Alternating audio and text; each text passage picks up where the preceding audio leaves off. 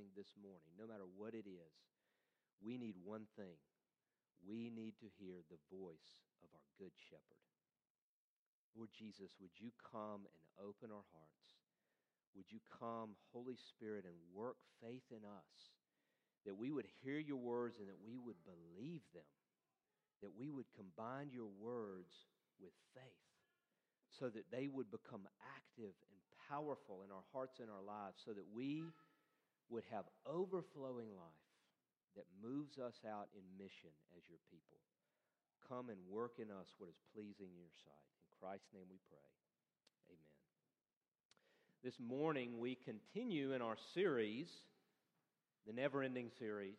It started in January, in the new year, and it's our mission series, and we've been going through the book of John, and one of the things that we've been seeing in the book of John is over and over and over, John is showing us Jesus.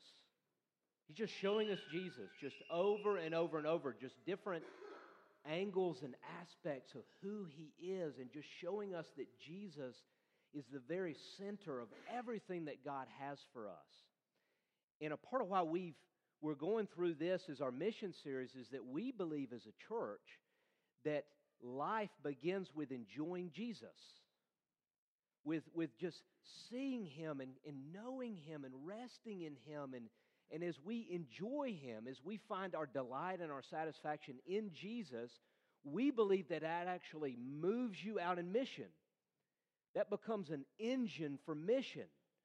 When you're enjoying Jesus, you can't help but be moved out in love for those in your neighborhood, in your life. And so we deeply believe that as a church, that it is enjoying Jesus that will move us out in sacrificial mission. And so we see another aspect today of what John is showing us about who Jesus is. Now, one of the things that we've been seeing over and over and over is that part of the structure of the book of John is these I am statements. And if you know anything about the Old Testament, you know that that's God's name for himself that he gives to the Israelites, he gives to Moses in Exodus. He says, my name is I am. And a part of what Jesus is doing here is he is taking that and assigning it to himself. It's a way of Jesus saying to his people, I am God. You want to understand who I am? You need to start there. I am. I am God. And we see in each of these statements just a different aspect of what that means and who Jesus is.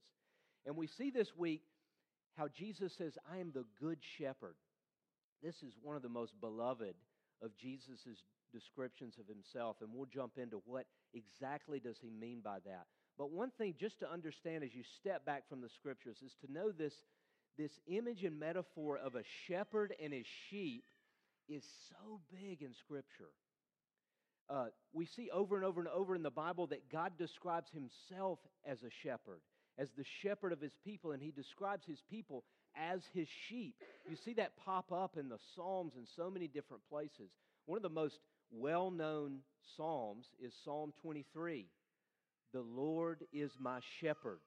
It's one of the most tender and assuring and beautiful Psalms that there is, that is so meaningful to us as God communicates who he is and what we mean to him. But another thing that you see of this image of shepherd is that it comes to describe the leader of God's people. Kings were called shepherds of their people. In fact, David was the great shepherd of God's sheep. King David in the Old Testament, as he shepherded, as the psalm says, he shepherded God's people with integrity of heart and with great skill. David was the great shepherd, but as great as he was, the prophets looked ahead to a greater David because David failed ultimately. And so all of the prophets are looking ahead to a coming Messiah who would be the true and rightful king and leader of his people. And so a part of what's happening in the backdrop of our passage is that Jesus is contrasting himself with the religious leaders in his own day. Those who were actually supposed to be shepherds but were false shepherds and leading their people astray. And here he's calling them thieves and robbers and hired hands, those who are not there for the good of the sheep, but rather to get something and to take something from the sheep. We've seen that over and over in John, that Jesus is calling them out. And a part of what Jesus is trying to get them and everyone else to understand is that I am the true king of God's people. I am the good shepherd. I'm not a hired hand. So what I want to do for our passage is to talk about, from the passage, what all does Jesus intend to communicate to us by saying, I am the good shepherd? What does it mean that He is your good shepherd if you belong to Him? We're going to talk about 4 aspects, 4 implications that come out in the passage of what that means. And here's the first one. The fact that Jesus says, I am the good shepherd, indicates the intimate relationship that He enjoys with His people. One of the things that He says over and over in the passage, look at just verse 3, where He says, the watchman opens the gate for him, meaning the shepherd, and the sheep listen to his voice.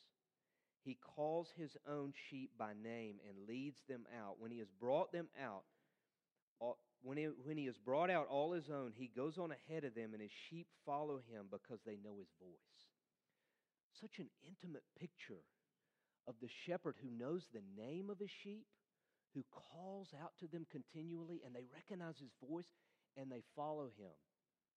One of the things that is behind this metaphor of a sheep and shepherd, one of the reasons that this is so prominent in the Scriptures, and we don't have a lot of shepherds. I don't think many of us in here are shepherds, but there's so much as you understand what this is, what this vocation was, that you understand more of what He's trying to communicate to us. This was a very common vocation in the ancient world, and one of the things about sheep is that sheep are really vulnerable.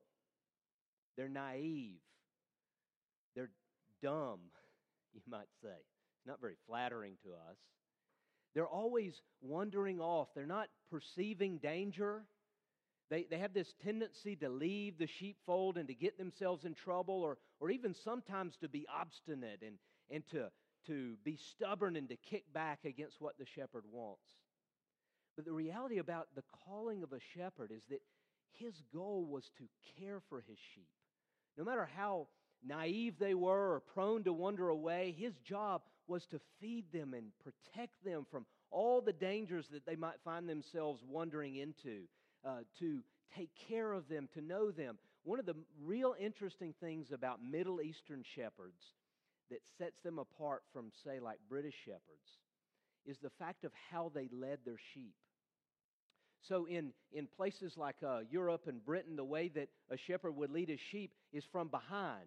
He wasn't leading them, he was driving them, and oftentimes they would use dogs. That's how you would move the sheep along, by force and coercion. But the unique thing about Middle Eastern sheep is just the opposite. Shepherds would lead with their voice. They had such an intimate relationship with their sheep. They would assign names to their sheep.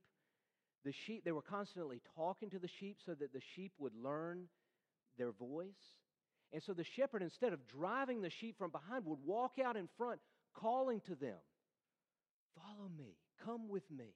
And so the sheep would recognize both the care of their shepherd and the voice, and they would willingly follow their shepherd.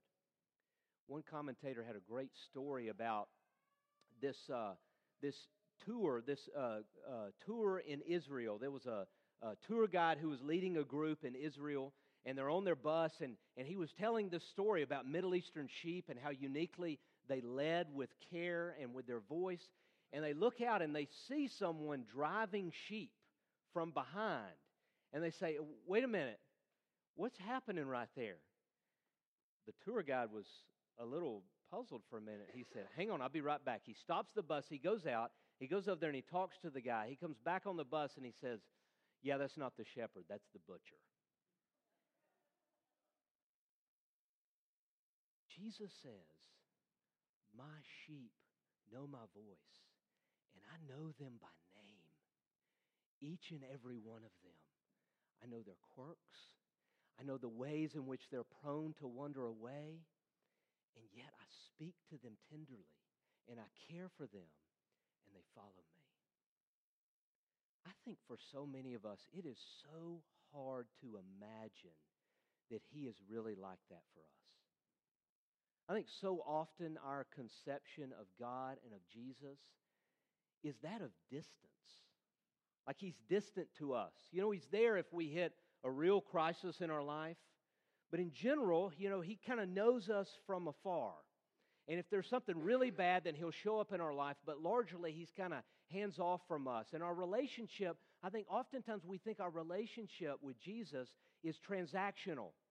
That is, if I'm good, if I'm living up to the standard, if I'm responsive to Him, if I'm doing everything right, then He's very pleased with me and He's very near. But if I'm struggling and I'm blowing it big, then somehow He pulls back and separates Himself from me. Don't you sometimes imagine Him to be that way? That somehow His care is based upon my performance. It's very natural to believe that. So our relationship seems one to be of distance, not one of intimacy like this. Do you hear what Jesus is trying to tell us? I am the good shepherd. I know you by name. I protect you. I feed you even whenever you're at your worst. I'm not a hired hand. I'm not getting anything out of this. I'm not in this for me. I'm in this for you. And I'm going to care for you. And I know you intimately, and the Father has given you to me. And no one can snatch you out of my hands. Do you hear that? That's what He wants us to know about Himself and His care of us. So the Good Shepherd speaks of His intimate relationship with us, but also, secondly, of the fact that He has come to give us overflowing life. Look at verse 9, what He says again here in verse 9, where He says, I'm the gate, whoever enters through me will be saved. Second part of that verse, he will come in and go out and find pasture. So it's the idea that whenever someone comes to Jesus, you will, in the image of a sheep, you will go out and you will find expansive pasture. It's an image of flourishing and of feeding and of thriving. That's His intention for us, is that we would thrive, that we would enjoy pasture in our life. And then He goes on to say, in verse 10, He says this, the thief comes only to steal and kill and destroy, but I have come that they may have life and have it to the full. Overflowing life. Some of our translations say abundant life. Jesus did not just come so that we would have life after we die, so that we would go to heaven when we die. That's certainly an implication of what He brings. But Jesus says even more than that, I have come to give you life now. Overflowing, abundant life. I think so often we think quite the opposite. That what Jesus wants to do with us is He wants to lay burdens upon us. If I'm going to follow Jesus, then what that means is it's going to be all about living up to a standard. And I think very often we can think of the Christian life as that of a burden, something I've got to live up to, something that I've got to achieve, and that if I'm achieving enough, then I will have that acceptance. It's part of the price you pay to get to go to heaven, right? Puritan Christianity, it was once said about Puritan Christianity that Puritanism is the haunting fear that someone somewhere might be having fun. You imagine that? That Christianity, that devoted Christianity is the haunting fear that someone somewhere might be happy. Do you view Christianity in that way? I certainly did whenever I was coming to Christ. When I was a young believer, I had this very distorted view of Christianity. That what it meant to be a Christian is that you avoided all fun, right? If you were going to be really devoted as a believer, that means you always had to be like thinking about spiritual things and avoiding anything that you would enjoy in life. And I just had this distorted view of that's what it means, that if you're going to be true to God, if you're going to be devoted to God, then it's got to hurt. Very distorted view. Can you relate to that? I think very often that's the picture of Christianity. Something that has to slavishly be lived up to. But yet here is Jesus saying, I have come to give you overflowing life. I'm not here to take life. I mean, Jesus, earlier in the Gospel of John, Jesus is at a wedding party. His very first sign takes place at a party. Imagine that just for a moment. And at this party, they have a crisis. The wine has run out. The host of the party is about to be thoroughly embarrassed among all of his guests. And Jesus turns about 138 gallons of water into some of the best wine that's ever been tasted. Why would he do that unless he had come to bring overflowing joy? You see, it was a foreshadowing of all that Jesus came to do. It says in the passage that he was looking ahead to his time, the time in which he would usher in the new heavens and the new earth. And the description of that is a wedding feast, a party. The kingdom of God is a party. Jesus has come to bring life. Now, part of the problem is that we think abundant life is found in really empty things. So part of the problem is we're always running after life, abundance, joy, delight in things that are empty and only ultimately take those things. But Jesus has come that we may know life in Him. He's not come to take, He's come to give us life. That is the heart of the Good Shepherd. So not only that, not only has He come for abundant life and an intimate relationship with His people, thirdly, He is the only way to be saved. Look again at verse 7, what He says in verse 7. I tell you the truth, I am the gate for the sheep. Again in verse 9, I am the gate. Whoever enters through me will be saved. One of the things about Middle Eastern shepherds is that the way that they would keep their sheep in pasture is that they would put them into a fold, and the fold was not encircled by a fence, barbed wire fence. It was encircled by a rock wall. They would build a rock wall to create a fold, and they would bring the sheep into the fold, and there was one entrance, a little gate, an opening at the very front. And so after they would get all the sheep into the fold, you know where the shepherd would camp and lie down throughout the night? In the opening. He would literally lay down and camp in the opening to the sheepfold. The shepherd would literally become the gate for his sheep. And Jesus is taking that to say, I'm the good shepherd who is ultimately the gate into the sheepfold. The only way in to the fold, the only way to the Father, the only way into heaven, the only way to forgiveness, the only way to anything is through me. I'm the only way in and the only way out. It's critical for us to see. Because I think so often in Christianity, especially in the Bible Belt, we can lose sight of that. We can think of God more generically. You know, that the idea here is for us to be a good person, and, you know, we're giving credit to the big man upstairs. And what often happens is that Jesus leaves the very center of Christianity. That happens all the time. And we live in a pluralistic society that wants to say there are many ways to God, that all religions are whenever you boil it down, all ultimately the same. There's many ways to God, and essentially what you got to do at the end of the day is you got to be a good person. You got to be devoted. You got to go to church. You got to say your prayers. All of these kind of good things. And we can so easily lose sight of the fact that there is only one way to the Father. There's only one gate. There's only one way to heaven, only one way to life, and it is through the Good Shepherd Himself. And that's part of what Jesus is communicating here. And then fourthly is the why that He's the gate. The reason that He is the gate and the only way is that He, the Good Shepherd, has died for His sheep. You see that over and over. Look at verse 11. I am the good shepherd. The good shepherd lays down his life for the sheep. Again in verse 15, where he says, just as the Father knows me and I know the Father, and I lay down my life for the sheep. He says it again in verse 17 and 18. 4 times in this short passage, he is repeating and calling to the center his own death. That I'm the good shepherd, and the reason I'm the good shepherd is because I have come to lay down my life for the sheep.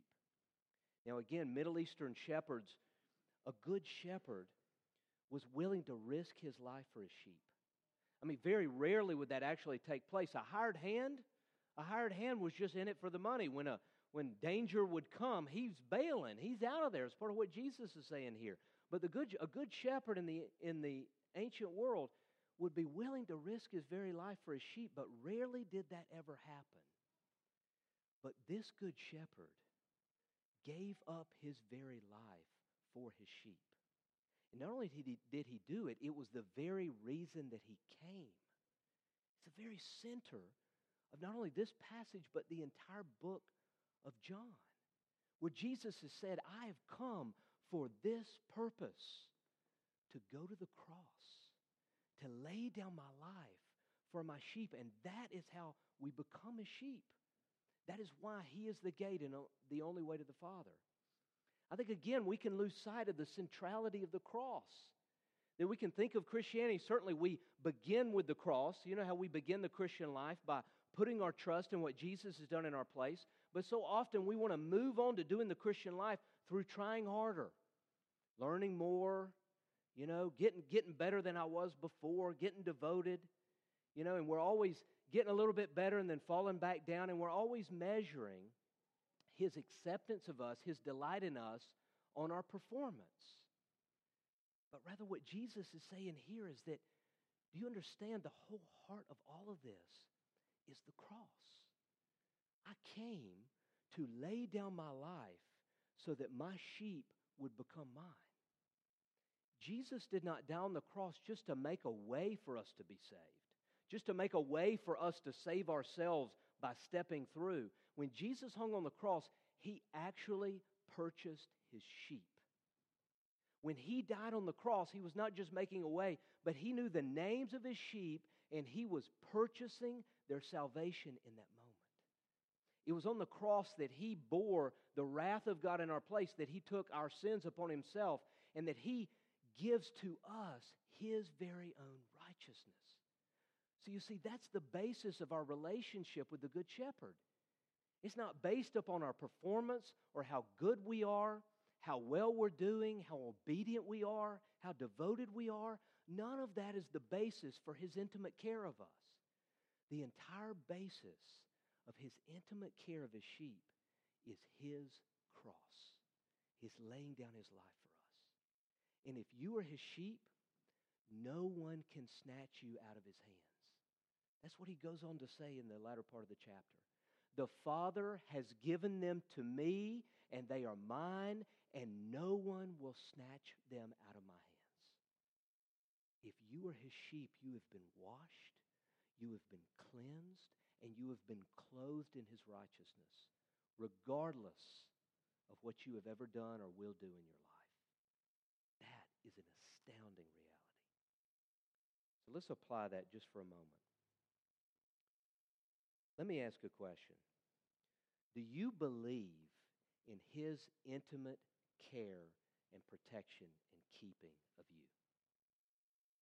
You believe in that? I mean, not just here. I mean, we would all get that answer right, I would suspect.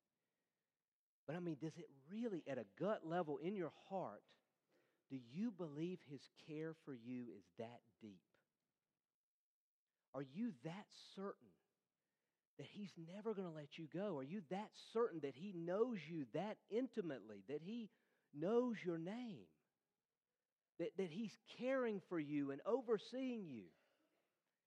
It's so easy in just the hardships of life, the struggles of life, the circumstances that we face in our life. We read those the wrong way.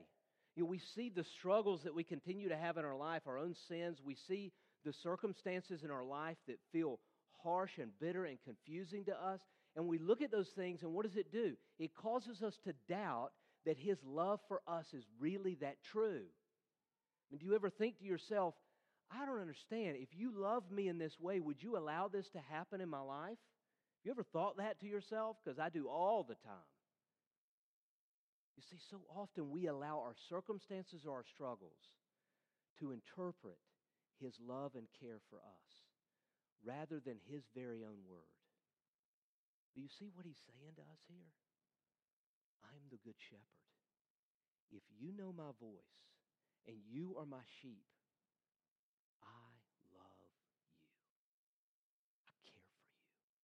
There's nothing that is going to separate you from my love. You see, if you begin to receive that at a deep level, that changes everything. You see, it's not just knowing it here. That won't do you a bit of good. But it's as we begin to deeply rest in His intimate love and care for us, in that security that we have in the cross, it changes everything.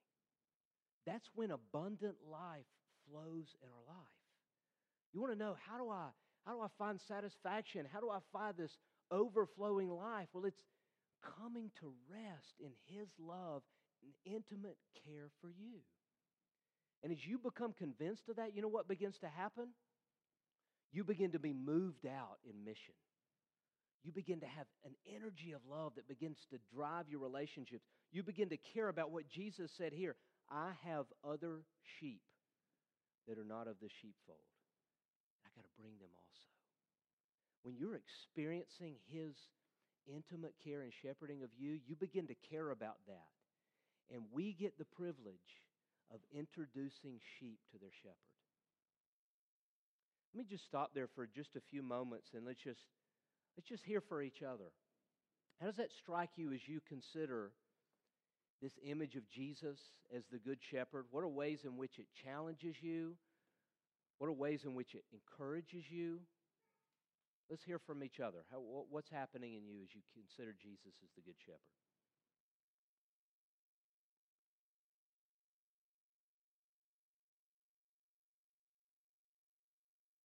Gary.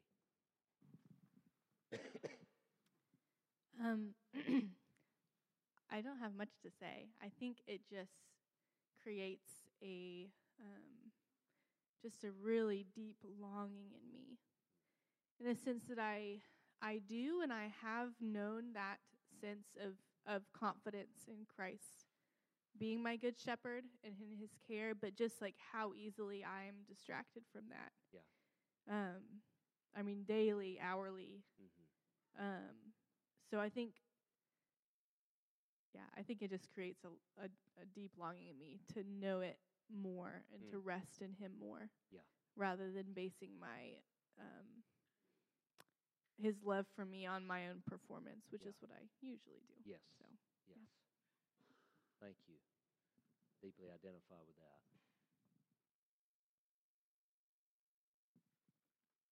Anybody else? I think some of you know that I had a broken heart for the last couple of months. There were someone very dear to me that was strained, and it was literally killing me. And I just have come to church this morning so thankful that is over. Everything is mended, and He is a good shepherd. And I just thank you for all your prayers. Thank you for sharing that.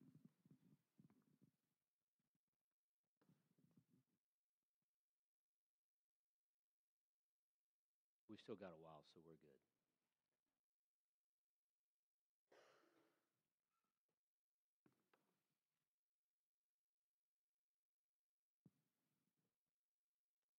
Dustin.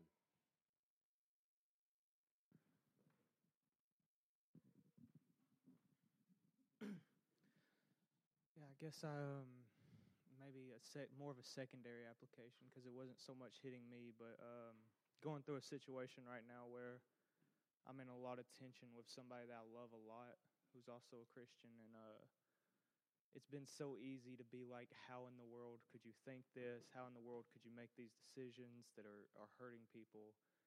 And I see what it's doing to my own heart right now, of like really hardening me and putting me in a judgmental place, and hearing, that the Father knows His sheep, not just me, but this other person, and God loves and cares and knows their name, and like you said, knows what sends them off trail and stuff like that, and trying to get to a place where I can actually trust that the Father knows other sheep. Yeah.